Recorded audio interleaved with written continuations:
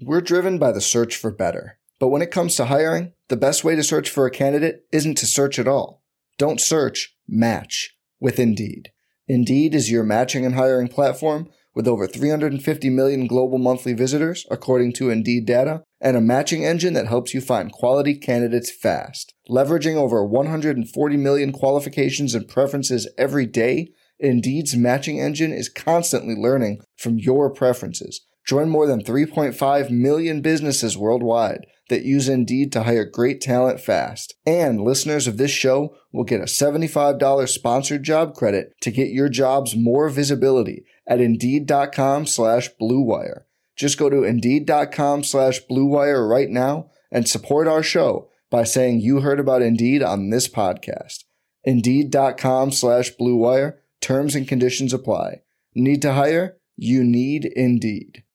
Think you know the Brooks Ghost? Think again. Introducing the all-new, better-than-ever Ghost 16. Now with nitrogen-infused cushioning for lightweight, supreme softness that feels good every step, every street, every single day. So go ahead, take your daily joyride in the all-new nitrogen-infused Ghost 16. It'll turn your everyday miles into everyday endorphins. Let's run there. Head to brooksrunning.com to learn more.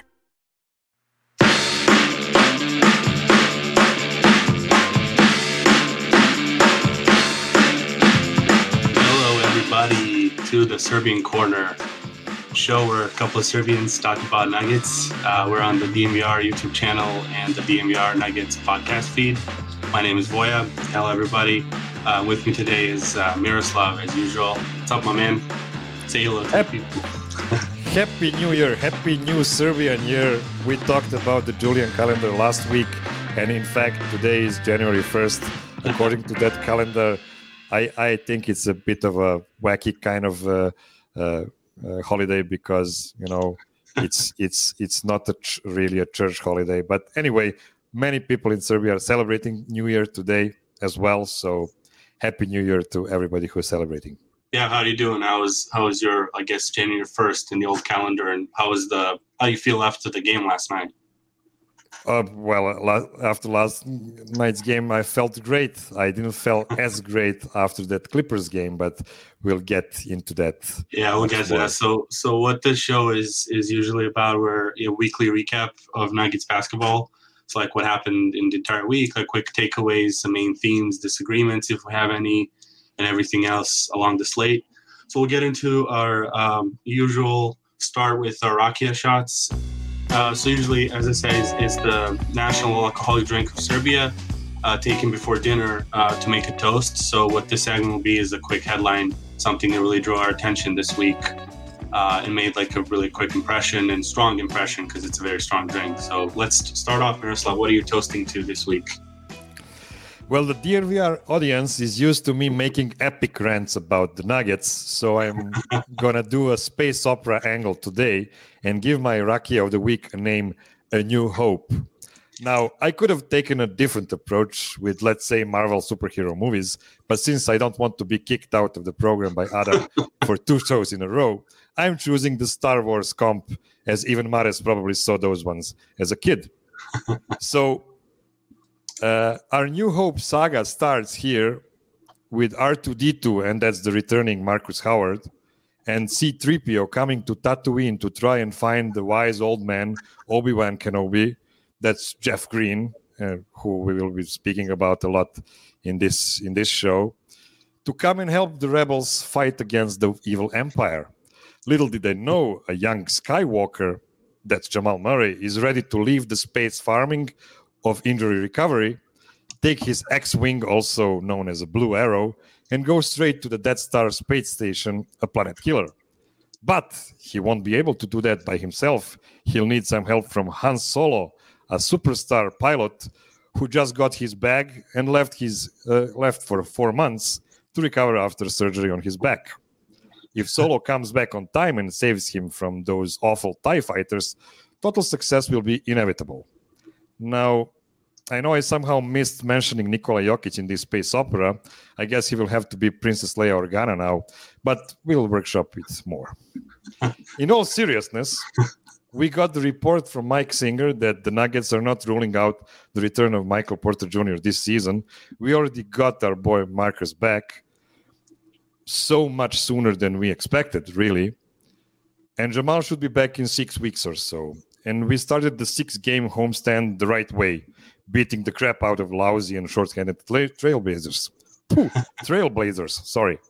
It looks like it's going to be a race for the 5th seed with the Mavericks to the very end. And hopefully the Nuggets will have the upper hand in that race, so they could temper at the very end and choose if they want to play the Jazz or the Grizzlies in the first round. Right now, I don't want to play either of them, but with the cavalry that might be around the corner, things could change for the better very soon. Voya, do you share my not so long-term optimism? I do. I mean, first off, nothing better than to kick off a homestand and beating the Stormtroopers that are Portland Trailblazers. They couldn't hit anything last night. So that was really great. And obviously seeing guys back. JaMychal obviously was out, but hopefully it's not the protocols or anything serious. But yeah, I mean, I love it. I mean, we got Zeke back, and Barton was back after protocols, which we saw against the Clippers that we missed him. So it is. I mean, it's cool. Like, a new hope, and my boy Marcus Howard's back. Hopefully he'll hit some big shots like he did before he got hurt. So we'll see. I mean, I don't know. You saw the pregame warm-ups with Jamal and MPJ. I really do hope they're close by. Like, I was surprised. I mean, for MPJ, I'm shocked that he's even on the court after was it December he got the surgery? So, good Lord, the modern medicine is doing its thing. So, yeah, I mean, it's great. I don't know what kind of, who's the guy that really is hyping you up to get back besides Jamal Murray, because that's like a given. Well, the thing about it is when you get somebody so much sooner than you hope for, then your brain goes to different places, and I'm thinking like, well, what if they just cheated us and they give us Jamal on February 1st or something crazy like that, or if we get Porter on 4 months flat from the operation, that would be insane. But I remember Dr. Bilaji, I think I pronounced his last name properly, on Adam's show, said that that's it. The 4 months is the recovery period from this kind of operation. The only thing we thought on top of that was, if it's a third operation on the back, that they might take a super extra careful approach in bringing him back. But, in reality, you really only need 4 months to get back from that kind of operation. And the operation was a great success because Porter was relieved of pain on day 1 after the operation. He feels well, so they have actually to restrain him from jumping right now because he feels like he can do it. So I'm quite optimistic. I'm quite optimistic about the all three of them, actually. So call me a drunken Serbian. Yeah, we see the chat. They're telling us to take the shots next time. I promise when I get to Lincoln, I will. I'm still in the protocol, so when I get to the States, then Rakia comes out. But yeah, like, I mean, you said, I'm more cautiously optimistic. I really am hoping Jamal to get back, but also the season's kind of on and off with the wins and just how the rhythm is going. I really don't want him to come back too soon and just ruin like the prospect of the next season. So just take their time. We're not doing as badly as it seems at certain points. Other teams are doing terribly as well. So this, as far as I'm concerned, my quick shot of the week is the Austin Rivers game. Is multiple reasons. Like, this one of those Rakias that like you don't expect to like when you see it in a bottle, or you see when someone suggests it to you, you're like, I don't know, I'm not so sure. And you try and you're like, oh wow, this was insane. So when Austin Rivers was supposed to sign for the Nuggets, I was against it completely. Like, he's a Duke guy, top pick, like he was jumping around, like he lost his spot at the Knicks to a rookie. Oddly, a rookie that very reminds us of, at least me, Bones reminds me of quickly. And it was kind of funny, just like this year, if Austin was going to lose his spot again like that. But just to get back to, I wasn't very very optimistic with him signing just for the chemistry standpoint. Like, we've seen like NBA locker rooms really like crumple under the certain circumstances of some players coming in. And when he came here, I was, it was like a 180 completely. Like, as soon as he spoke in one of the first pressers. So seeing him like after that Portland series, like taking a swing, swinging one of the games that was very important, and then starting the season kind of, like he didn't really have a signature veteran game like a lot of guys had before. So this was like a very cool. I know it's OKC and everything, but just hitting some clutch shots in a game that's really close, scoring 22 points, 6 of 9 for 3. Like, it was really cool to see, and just kind of deserved it by this point. Like, to me at least, just how he was handling himself and just becoming like integral part of the leadership of the Nuggets. And he's one of the guys that like really popular around the league in a way like that not a lot of guys are. Like, goes to these podcasts, he's social media present. So having him as an ambassador was kind of cool to see that last year and even this year. So I loved that he was great. I mean, obviously his plus minus was 0. Like, statistically maybe doesn't show it, but I think he was in spots like when the game was breaking open, he had some really big, like his, jab steps, shots that, sometimes can drive you nuts because he can record scratch the play. But in this specific game, I really loved just the decisiveness that he had and showed. And it was kind of well deserved. And then unfortunately, he had that allergic reaction, then a bad game against the Clippers, which I still think he shouldn't have played. After that scary night that he had, I don't think should have been allowed even to step out there, like just mentally to be in it. Because again, what did he go, like 0 of 6? But that's what I mean. Like, that's why I'm highlighting this OKC game. And then last night he was fine, but those are the blowouts that veterans usually don't shine as much because they don't really care. That's my belief. So, well, what do you think? What do you think about Austin this week? Do you have any takeaways? Yeah, he was great. And the thing about Austin, he's a real hooper, man. When he starts going, he's really good. He's not that great, off the dribble as he thinks he is. So he needs to hit a couple of threes before he can start going straight to the basket, where he has some real good moves. But he needs that half a step advantage to do it properly. And he's a really, really streaky shooter. He will miss like 10 open threes in a row, but then you will get this kind of game where he goes like 6 of 9 or something like that for the 3, and that of course opens everything. And this is why we had such a great game from him. Yeah, and obviously on the defensive end, I really loved his effort. It's one of also the things that I wasn't expecting.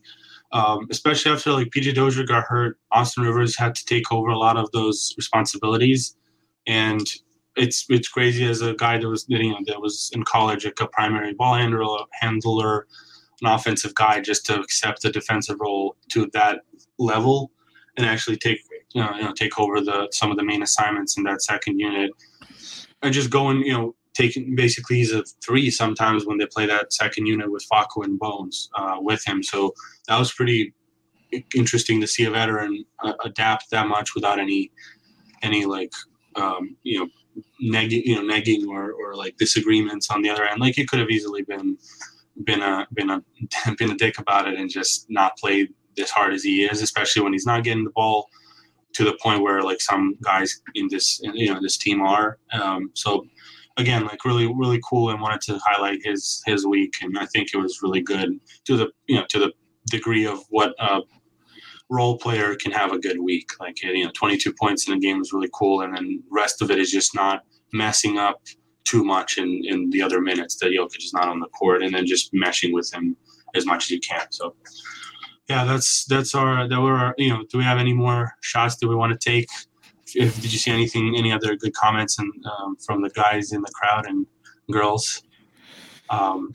Yeah, well, they're mostly spot on. I mean, Ray said that Austin is really talented, but he sometimes played with a style that isn't appropriate for this level of play. And I have to say that's partly true, because it might be actually appropriate for a different kind of offense, the egalitarian kind of offense that Nuggets are trying to play. That's not the best way to do it. But fair, yeah. Yeah. And Colonel Solis said, I think Austin is an emotional player on the court. Yeah, I love that too. Like he got into it with Marcus Morris. We kind of need that.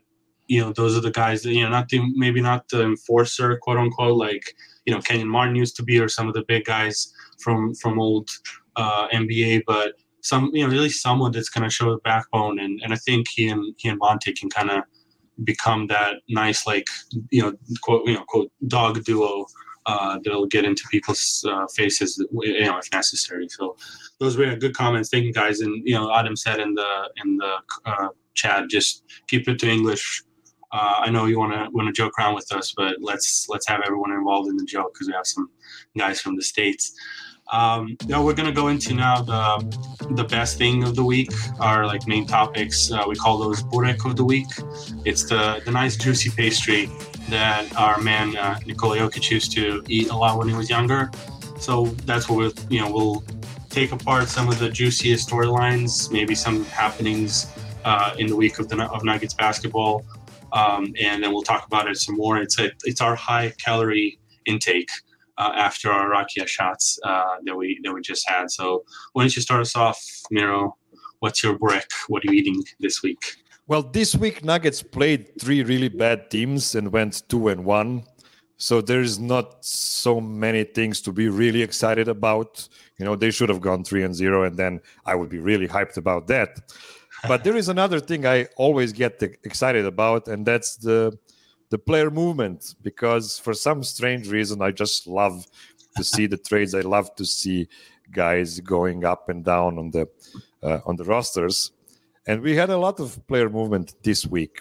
So everything started with Bol being traded to Detroit for Rodney McGruder in the late second-round pick from the Nets. But that trade was canceled, was rescinded after Bol didn't pass the Pistons' medicals. A very unusual situation, a very awkward for both the Nuggets and for Bol, who might get a bad reputation health-wise, which really sucks. I'm really sad this thing didn't go through because it was good for all parties, including the Pistons. And now I don't see how he will log a single minute until the end of this season, and that could jeopardize his NBA career completely. What do you think, Why about Bol's situation? I mean, we said many times Bol is pain in Serbian. It really was a painful situation, especially learning then, Mate Yunus, the player that is in Monaco now in France for the EuroLeague team. He was, a longtime NBA player from Lithuania. He kind of sounded off that his trade was also vetoed by the Pistons because of the physical, and he finished the season in Houston that year, no problem. So that's kind of, then I think it was Keith Smith that had a tweet that like 3 of the last 5 vetoed trades were all in the Pistons, and all because of the physical. So kind of, honestly, I think they're the ones that are getting a better reputation more than Nuggets about it. Bol's health. Health of the players and just how to do business with them, I guess. As far as Bol, I really don't know how to get back from this. Like at this point, I feel like Nuggets should just take the loss and cut him, and just, it is what it is with him. It all kind of, went off on the wrong foot. He went off on his broken foot when they drafted him, and he's talented, but I don't know about you, I've never seen him as an NBA player, honestly. Like no matter how much of that like 7-3 dribbling and like shooting and all that stuff is fine, with that height you're not playing pickup ball where there's no defense and like you can just play at the perimeter that like loosely. So I never saw that as a chip that Nuggets had. Like we would talk about on our Nuggets Serbia podcast about the players that we get excited about. I don't think we ever mentioned Bol as one of them, and just like I'll believe it when I see it. It was my situation, so I don't see him seeing any minutes and being any big contribution to this team. Like, what do you as far as your like verdict on him? What do you think? Like, do you like him? Do you don't? Well, for me, Bol was always a unicorn, and I mean a literal unicorn. So something that doesn't really exist. It was really, really strange to me. So not a basketball unicorn, but a real unicorn. It's just that, how can that be possible? I mean, he's so slim, and and I have this perspective of him. He looked to me like he was getting thinner and thinner each year. Like he was even thinner in year 3 than he was in year 1, which is probably not true, but still, I just didn't see any progress in that side. Nuggets gave him that contract to show they believed in him, and that's unfortunately biting them in the ass right now. But who knows? He might get cut and still get signed by somebody else. I mean, if somebody I think he will. anything, if he gets anything for him, maybe somebody will be willing to sign him on a 2-way contract, something like that. Go back to that kind of treatment. I don't know. I think it would be for the best if he would go to China or maybe go to some other less stressful place and just play ball, because he really is talented. I just don't think he will ever have the physicality of and being able to play on this kind of level. Yeah, I agree. Like, I think if they cut him, if they waive him, I think someone will pick him up. As you said, like now with all the hardship exemptions, like he can probably get a 10-day, get a 2-way. Like, pretty sure. Honestly, I mean, it would be funny just to get on the Grand Rapids Gold. If he ends up getting cut, that would be like one of the hilarious parts. Ray said, like, he doesn't think both challenges in terms of finding a role in Denver are unique. To the extent it could be said that he didn't try hard enough. Like, the Vlatko also hasn't gotten much of a run here. I think with Vlatko I think they're two different players, just as the effort and I think the fundamentals that they have as basketball players. And I think Vlatko had kind of like, not to say like really a misfortune, but like Millsap was here for the longest time, and he's very, he was a very sound player that just ate up a lot of minutes on that position. And then you would have like Jeremy Grant, and then you had Jermichael Green. So those kind of like, and they're bigger than Vlatko, and they're doing kind of similar things of like low mistakes, dependable guys. But again, when you have a couple of guys that are bigger doing similar things and better, those things but a little bit better, he's not going to have a role. So as far as why I'm not on like thinking, physically, again, should be bigger, I guess, for the bigger positions that he's playing. But again, even without that, even if we're saying he's going to be a wing, like the mistakes that he makes, like I can't believe how many traveling calls that he had, or like stepping on the sideline in just a few rotation minutes that he had under Popeye Jones this last week. So that's kind of the stuff, like, in the NBA, like that stuff shouldn't be happening. They're calling it for travel that much. Even in the NBA, that doesn't really call traveling on a first step at all anyway. And you get like 5 calls in a week. That's why I'm like one of those things. And then again, with the effort plays this year, we've seen that I just didn't see him in the Nuggets, especially with Malone, how he is with effort. And he benched Bones this week. Like that, that's the stuff that he kind of values. So I'm not surprised that they want to trade him, and I really don't think he's going to have a role. So I think we can move on. Like we had, sure. Yeah. Davon Reed. Davon Reed is next up. I approve. Like when this is kind of the segment we're calling basically who's the Jokic guy, and Bol definitely I don't see him, even though they had some good plays. Yeah. With Davon Reed, I really do think he is, even though he has some ironing out to do, especially with some of the plays that Adam showed in his list and notebook episodes, just of figuring out the right moments to like be aggressive and to defer. But I still think his aggressiveness is useful to this team, and just how quickly he decides to pass the ball and like react on that court. From when as soon as he stepped on the court, I was like, this is kind of the Torrey Craig situation, but like if Torrey Craig was a Jokic player, just quickly picking up the plays and trying on defense and not messing up too much either. So I really love that deal. Like, sad that Peter Corneli got fired on like the day he got sick and didn't even get a chance. Hold that thought. Yeah, okay, so this is the last time we are talking about Petar Corneli. So it is really important for me to pronounce his name properly. Okay. So his name is Petr.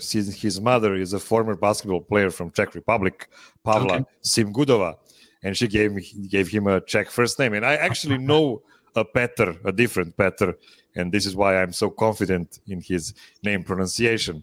But kidding aside, I'm really glad that Damon Reed got that 2-way contract for the rest of the season.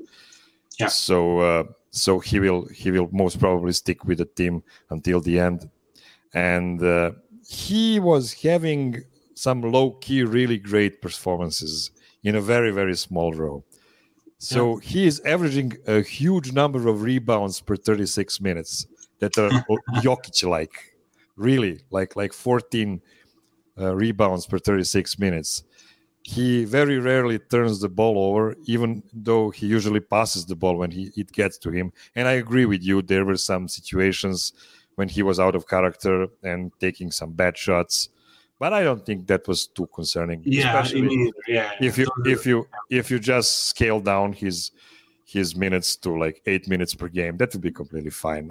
I'm not afraid of Davon Reed. I'm really glad they kept on to him. Yeah, I think he would have been signed instantly after a few games that he had, in the Nuggets uniform, and he was starting when Barton was out with. I think that was injury, not it was the illness, not COVID or not the protocols. So I really loved what he did, and especially with kind of that's kind of interesting with Monte as his backcourt partner sometimes in those lineups with Jokic. I've really liked it.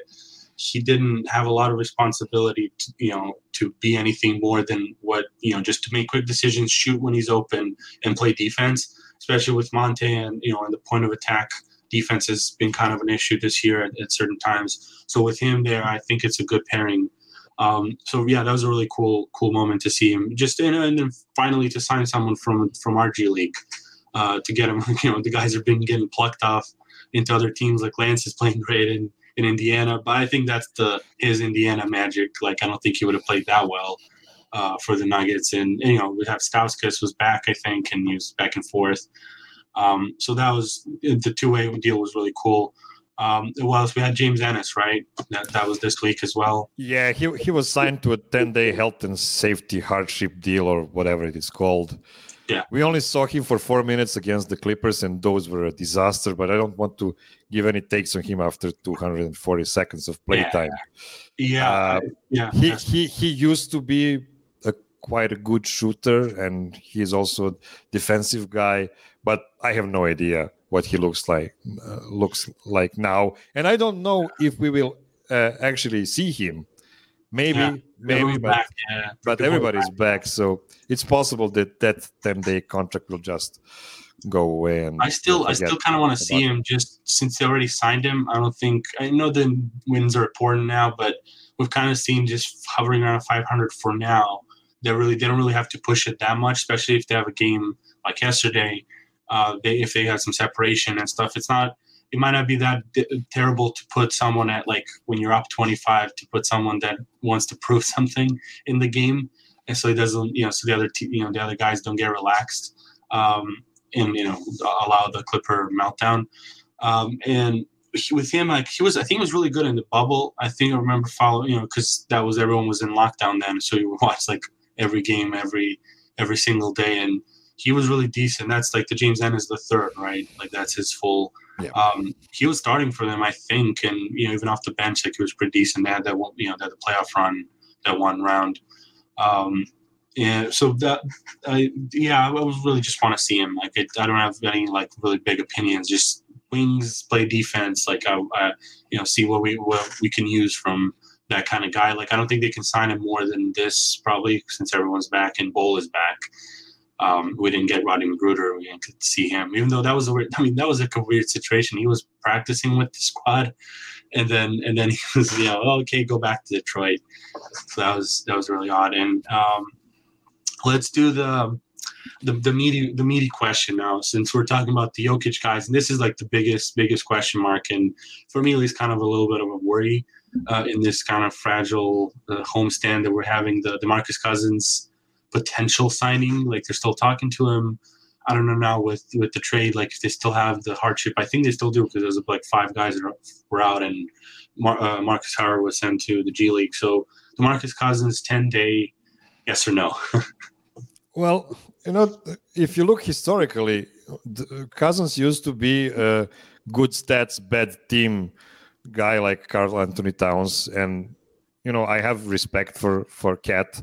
But he needed to go away from Sacramento for them to take a really, really small step forward, not a really big one, because they still didn't see the playoff even since. But then he had that half a season in New Orleans when they looked pretty good, him and Anthony Davis together. And then he got injured, and then he went to Golden State to be an asshole over there. And then he went to the Lakers and so on this year in the Bucks. I have no idea what he is right now, but I think as a player, he should fit just fine with the Nuggets because they can even imitate some of the plays they do with Nikola Jokic because DeMarcus is quite a good of a passer, one of the best in last 20 years from center position. The main question here is he willing to play for the team, or does he want to push for his stats so he can recommend himself to another team? That's the big difference. I don't think he can afford not being a nice guy in the locker room. He needs to be aware of where he is right now at his career, and hopefully, who knows? We might get the Austin Rivers again with DeMarcus. That would be actually the best case scenario. That would be the biggest test for, or like the biggest medal for the culture in the locker room of the Nuggets. If DeMarcus Cousins comes in and he ends up somehow staying on the roster for the entire season like Austin Rivers did, and what Ray said, like with DeMarcus providing the much needed personality and value in a limited role, so the basketball part for me is like I think he can work, and to a point. Plumlee was like the mini Yoke in a way of just running, as you said, running the same plays. Like he wasn't, as dumb as some people would think. I think he was a decent basketball player and like just a fine backup for Jokic, even more than fine, one of the best there is, but just used in different those ways that fit the Nuggets at that point. I think DeMarcus could fit that. He has like a stretching ability, stretching the court ability. I just don't like the personality is like always like a big question mark. He for him it wasn't fair like how the Sacramento thing shook out, and he went and was really playing well with Davis. But this season, as I said before, like it's called up and down. Like at this point, just run with it. Like I don't care. Just get DeMarcus. No, I don't care. Like just get DeMarcus Cousins. It put him with Jokic in minutes. Just see what the hell happens. Like who knows? He and Davis used to play well together in New Orleans. We might get some interesting, at least get a few interesting games. Maybe like he realizes some of his value. Like maybe he picks up from Jokic like the calm demeanor and just how he is as a guy, and like figures out that like you don't have to be boisterous and vociferous on the court as much. That you can use your energy better, because with him it was always that way. Like he was such a phenomenal talent, and like even production wise sometimes it was really good, but then he would waste a lot of his energy on like other things and unnecessary things. And you had the moment with searching for Jokic and all that bullshit that he does.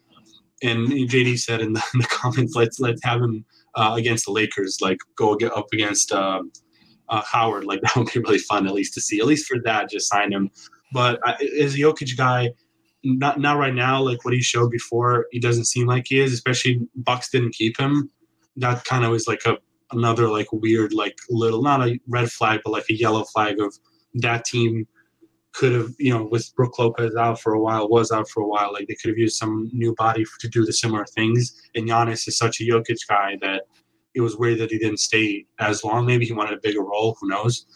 So I really want to see what happens. And the negotiations is, I'm just hoping that they're signing, that they're waiting to sign him to a right moment so they can use the 10 days best, that it's not like he is putting out his demands to come on the team and his like conditions that wants to come on the team and like what he wants to do. So we'll see. I mean, what do you think besides, I guess, what we can see from him on the court, like what if he plays with Jokic, what do you think? Like how that might look like? Would Jokic go on the floor? Like something that the Serbians hate hearing from the World Cup, or would you want to stretch out DeMarcus Cousins and let Jokic do his thing in the low post? Like what do you think?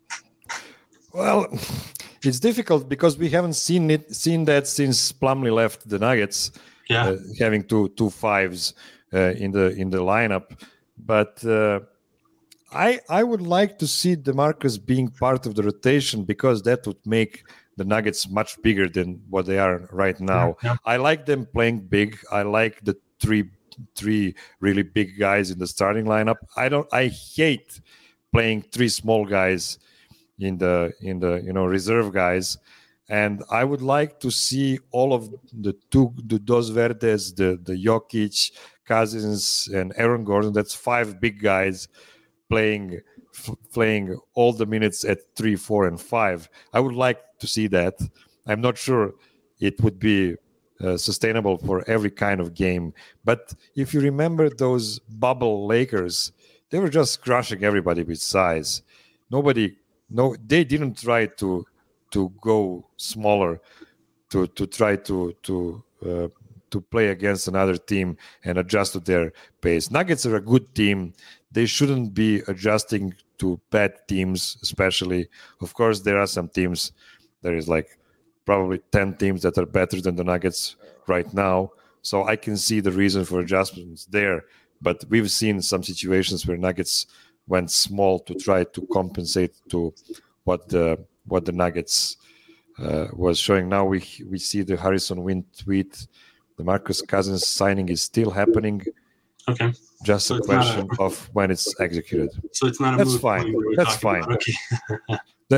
This is maybe that's fine. It's fine meme with the flames behind, but we'll see. Let's go for the best. I really don't. I'm excited. I really don't think that. I think at this point the locker room is really strong, which again this season really proves it to me. Like the fact that even after the win last night and Zeke's getting the defensive player of the game chain, and they're all excited. And the game before with in the Austin Rivers against OKC, like it doesn't even though they're up and down and they're blowing these leads and they're like. Really, it's a weird thing, right? They were like outscored in the second half in the last like 16 or 17 games until last night. That kind of stuff and they can break a team, and they don't seem to be broken. And I think it's because of how Jokic is, the demeanor that he has. That the press conference after the game when he was like, "Oh, if they like me, they like me. If they don't, they don't. It's fine to me." And and then joking with the sexy thing with Malone, that kind of stuff. It just tells me that. No matter what type of dude DeMarcus Cousins would be, I don't think he would be able to rattle this locker room. I think they're tight enough that he would just bounce off of them if he was negative, instead of actually penetrating and one rotten apple spoiling the core.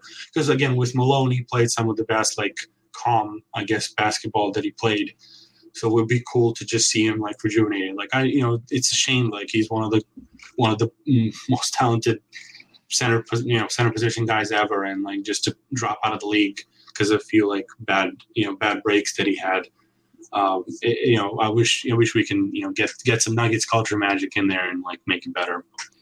Actually, him being a part of the Nuggets could unlock one lineup that we haven't seen a single minute of this season, and that's Jokic with Dos Verdes together. And I know that's huge, and I know that seems clunky. But, both of those guys should be, the floor stretchers.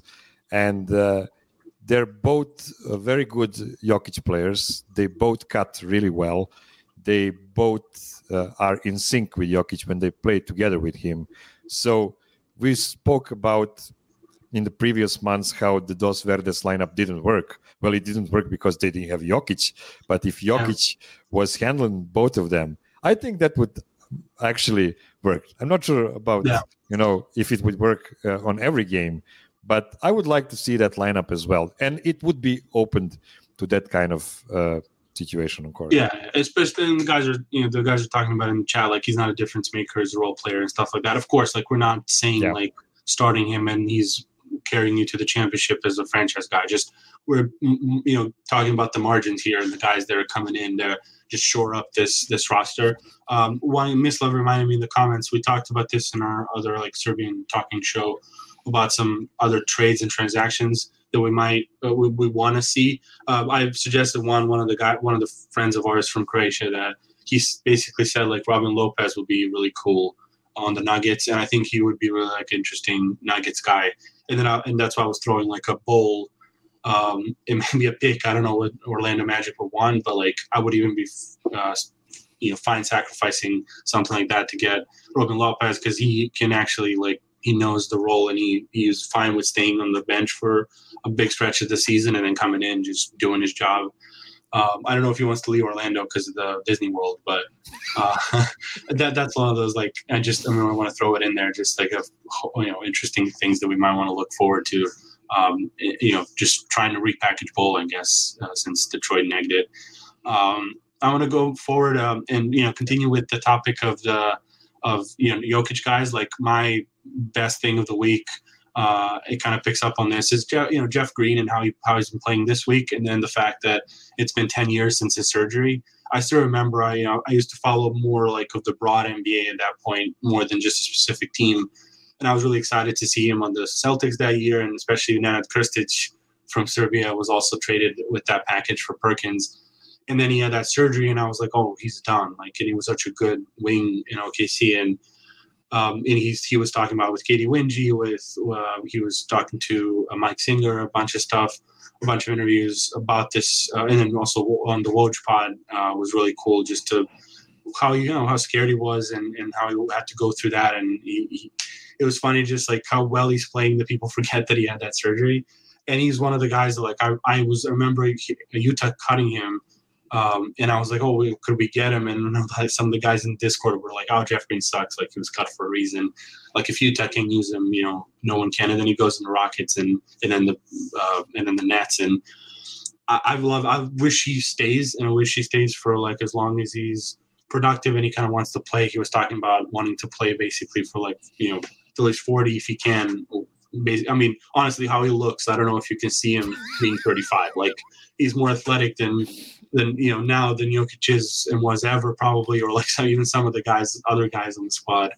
Like, that's our high flyer. Like, Gordon's been banged up since he got here. Like, Jeff Green's our most athletic dude. Like, what are your thoughts on him this year and this week specifically? You actually have to look at his hairline to confirm that he's actually 35. He is amazing. All of those alley-oops, I was like, what? And then again, what? And what? Yeah.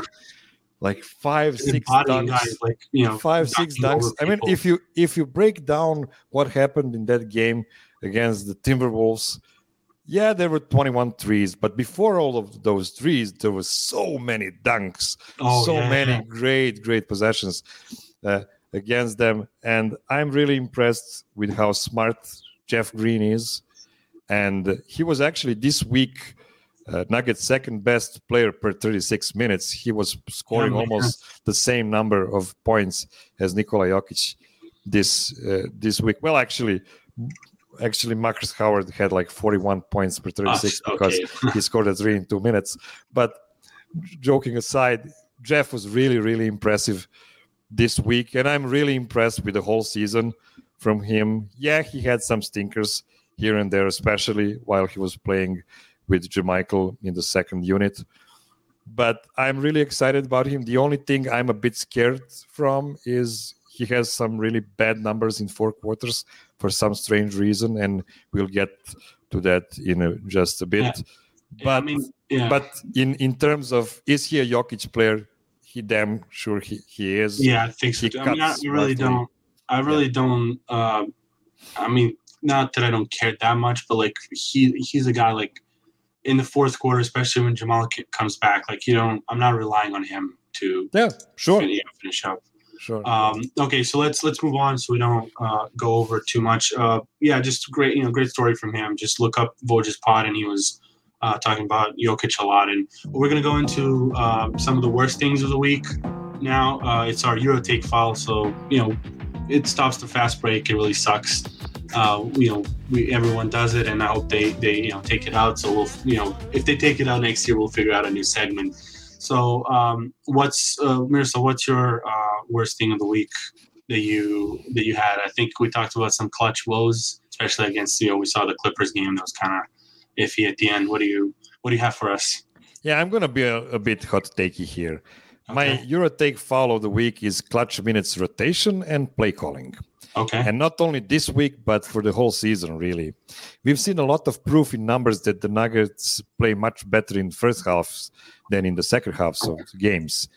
And before I get to the clutch decisions, let me set the stage a bit. Here's my theory.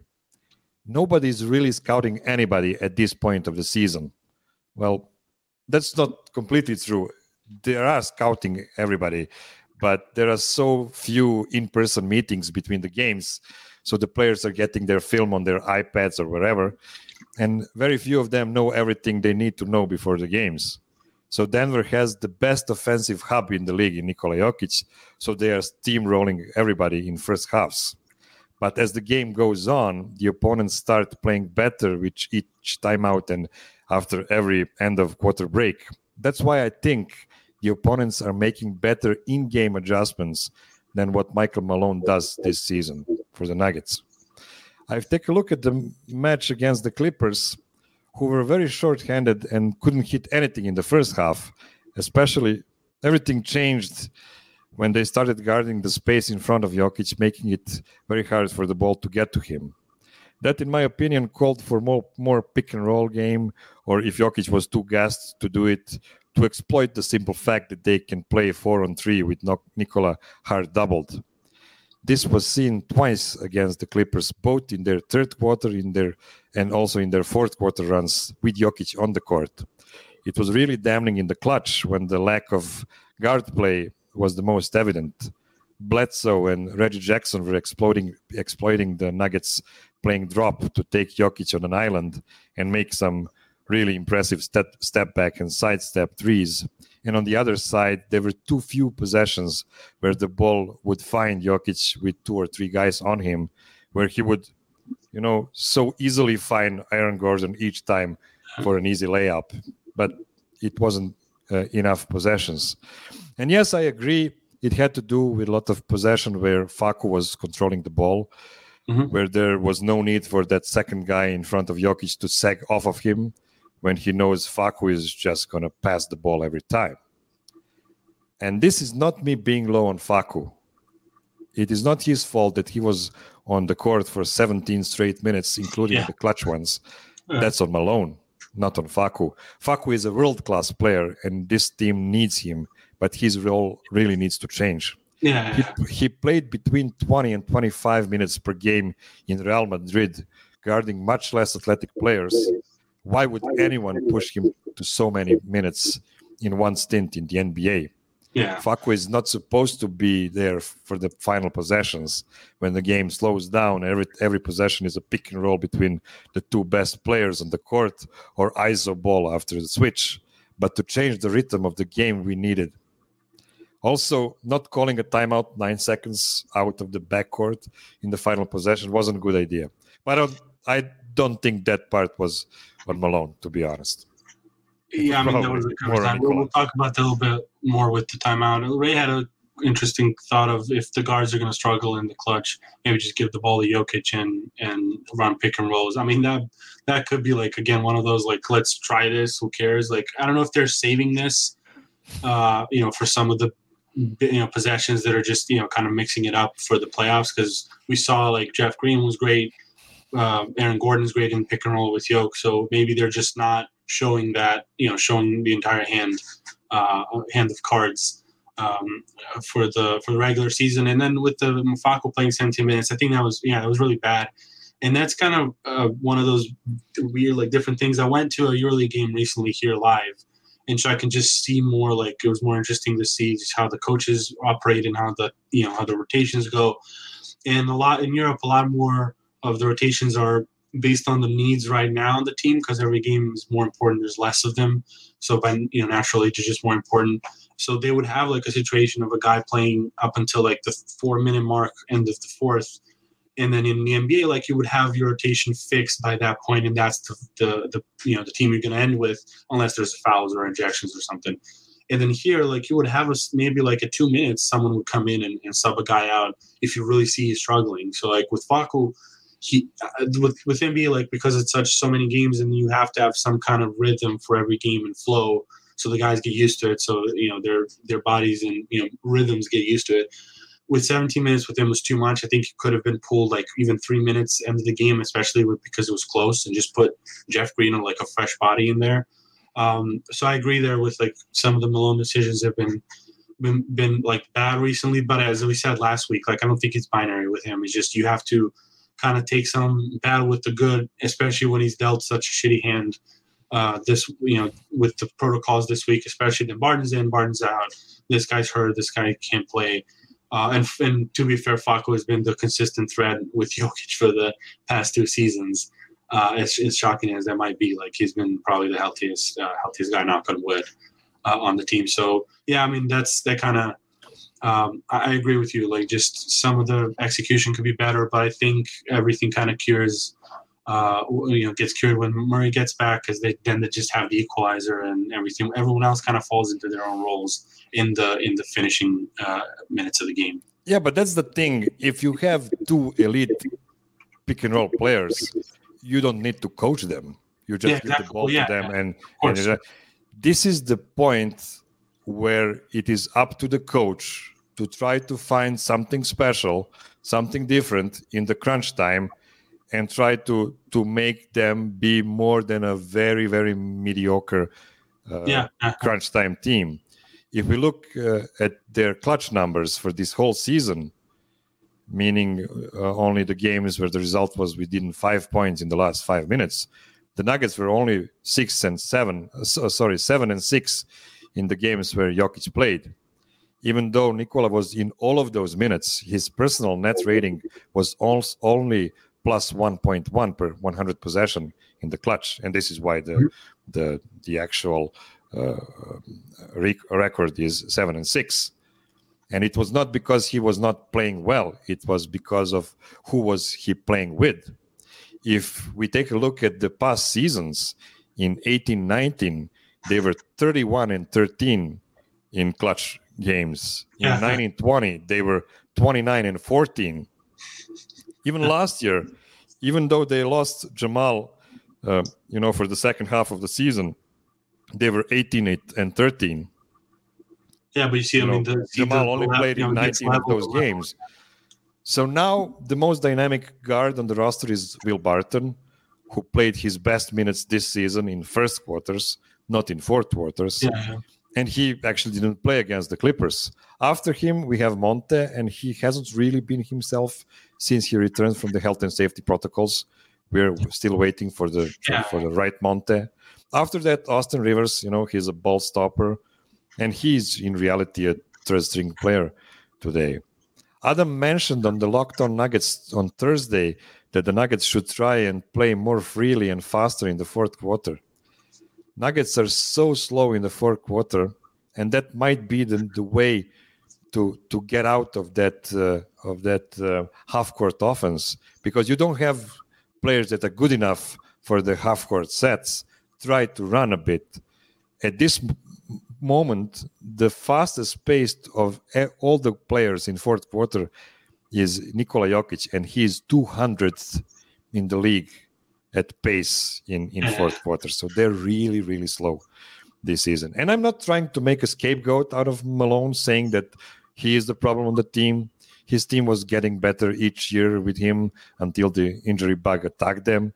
Creating new players are extremely difficult during the season with no practices between the games. So I get why you need that top-level talent to win those close games. But there are things Nuggets could do to maximize Jokic minutes, and hope we will finally see it against good teams soon. Maybe play a bit bigger. Just don't play like 3 guys, 6'3" and smaller in every crunch minute. That might help. Well, to be fair, and then it's again, like with Malone, I think so far maybe he is maybe failing that like clutch test, clutch plays and rotations test because of so many injuries, and maybe he's also human and he has to learn because it's so easy when you have Nikola Jokic just to be like, give him the ball because he's been so good so far. But again, you had Jamal and you had that flow go, and then that gave you like such good results because everyone else, then you have Michael Porter, shooting and everything else around them. So I can see it like right now to be like, why would I do anything else than just give the ball to Jokic? But when the defense is a little tighten up and change, and some of the the actual defense around Jokic get tighter because they know that's where the Nuggets are going to go. That's where I know the Clippers game looked so iffy. But for the record, for me, that Clippers game, I didn't see it as a great game overall. Even when they were up 25, I was watching the replay. I was like, this is, if you weren't watching the score, you wouldn't think. At least from my perspective, I wouldn't think they were up that much because I think it was a lot of sloppy basketball in that game, and then it just kind of caught up with them when Clippers started doing some good things for their end. So let's keep it moving, and we'll go to like some of my worst things. It's one of those like things I didn't really encounter until if this wasn't bad enough. Let's go further. Yeah, if this wasn't like my worst things, like staying up for the Nuggets while watching them. In the middle of the night, because I live in America. For people that don't know, I study over there in Nebraska, so I'm in this 1+ time zone. So I watch them in like regular evening, and here it's 8 hours from Denver time, and it's middle of the night. So we have our guy Milan from Nugget Serbia podcast. Like he does this all the time. Like I'm on and off depending on the time, and I watch the replays. I don't know how he does it. I understand why he's like losing his nerves a lot of times because watching, I watched the Dallas game, like I was cranky the entire day afterwards. And then you watch it like, I have to mute it because, my parents are in the other room sleeping, have to go to work in the morning. And then I see my dad, like when the game's ending, like he comes in ready for work. We watch the game. So that's one of my worst things. When they win, it's all great, but like keeping up with them while in the middle of the night, struggling, blowing a 25-point lead, or like struggling in the closing minutes against Dallas, without, with Luka and like without Porzingis, like it's very, very irritating. Like, I mean, you've been doing this more than I do. What's your take on that? How do you feel? Yeah, actually, I was watching all the games live up to 1 year ago. In this last calendar year, I stopped doing it. It's a very personal story. I had coronavirus for the New Year's last year, and I was sleeping for like 16 hours per day for 2 weeks because of it. And I really fell in love with sleeping. So basically, that's the only reason I haven't watched a single Nuggets game this season live, apart of those in the Euro-friendly time. So. Yeah, I'm still like 3 years older than Milan, so maybe he will caught up to me and just stop watching. Yeah, although maybe. I think he's quite crazy, so probably he'll continue. He's the best. He's the best. Yeah, because it's really fun for me too when I'm over there. Like we text all the time because he's the only one up from our crew, and Mislav is on and off. And when he watches, he doesn't want to text. So like even if he's watching. He doesn't talk to us, so Milan and I, and you can see like the flow of the game based on our live chats in the middle of the night. And here, kind of this kind of period when I'm here brought me back to like high school when I was watching the playoffs, and then go to school. And I don't know how I did it, and I don't know how the guys do the broadcast at like 3 a.m. till 5, or like last night's game was at 4. You can basically just give up on sleeping if you're gonna stay up till 4 and rewind the day. So that's my funny worst thing. This time, hopefully by next show, I'll be in the States, so I'll be watching normal games. And then let's finish up with our Inat's moment of the week. This was the jacked up 3 that Jokic did at the end of the Clippers games. We're not gonna like talk too much about this. It's one of those things that the word Inat was invented for Serbians, and it's their like it's our behavior that we exhibit at certain situations, like utter defiance in spite of great odds, or complete proud stubbornness to the point of self-destruction. So we saw last week's show, Jokic had the good Inat moment. This week, we see that he had a bad one. 9 seconds left, he can get a timeout, and he just screw it. I'm just gonna shoot a 3 and see if we can win it now, because I'm not going overtime with this game. So I was kind of fed up. Like, quick thoughts. Just what do you think? What did you think when you saw that?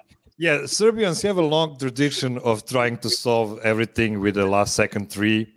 It started in '92 when Saša Đorđević did it in the final game of the EuroLeague for Partizan against Juventud Badalona.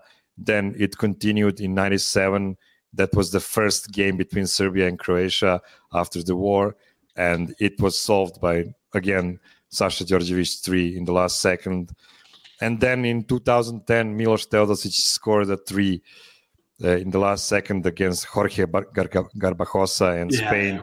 And the reason it was crazy, it was an even score. It wasn't even a 1-point advantage for Spain, and he still pulled out like a 8-meter or was that 24 feet away from the basket, and he just it was like 30 plus. Yeah, 30 plus. Yeah. My calculations are not correct. So we have a tradition. Jokic didn't want to play the overtime. He took the shot, and he could have get it. So I get it why he did it. He was probably angry as well. It is what it is. So we'll end it here. We'll owe you guys a Serbian fact of the week. Have a good one for next week. It's good. We'll tune in and see what we're going to talk about. It's really cool. Follow us. Us on Twitter. We have our handles on the screen. And then everyone on DNVR YouTube channel, subscribe. Follow all the guys on Twitter, DNVR Sports and DNVR Nuggets. We'll be here every week for the weekly recap. They have the shows every day, post-game, pre-game. We're doing this today on Friday because we have the game. There's 2 games back-to-back tomorrow and Sunday. So thanks to everyone for watching. Idemo Nuggetsi. Let's go Nuggets. Idemo Nuggetsi. Have a good one.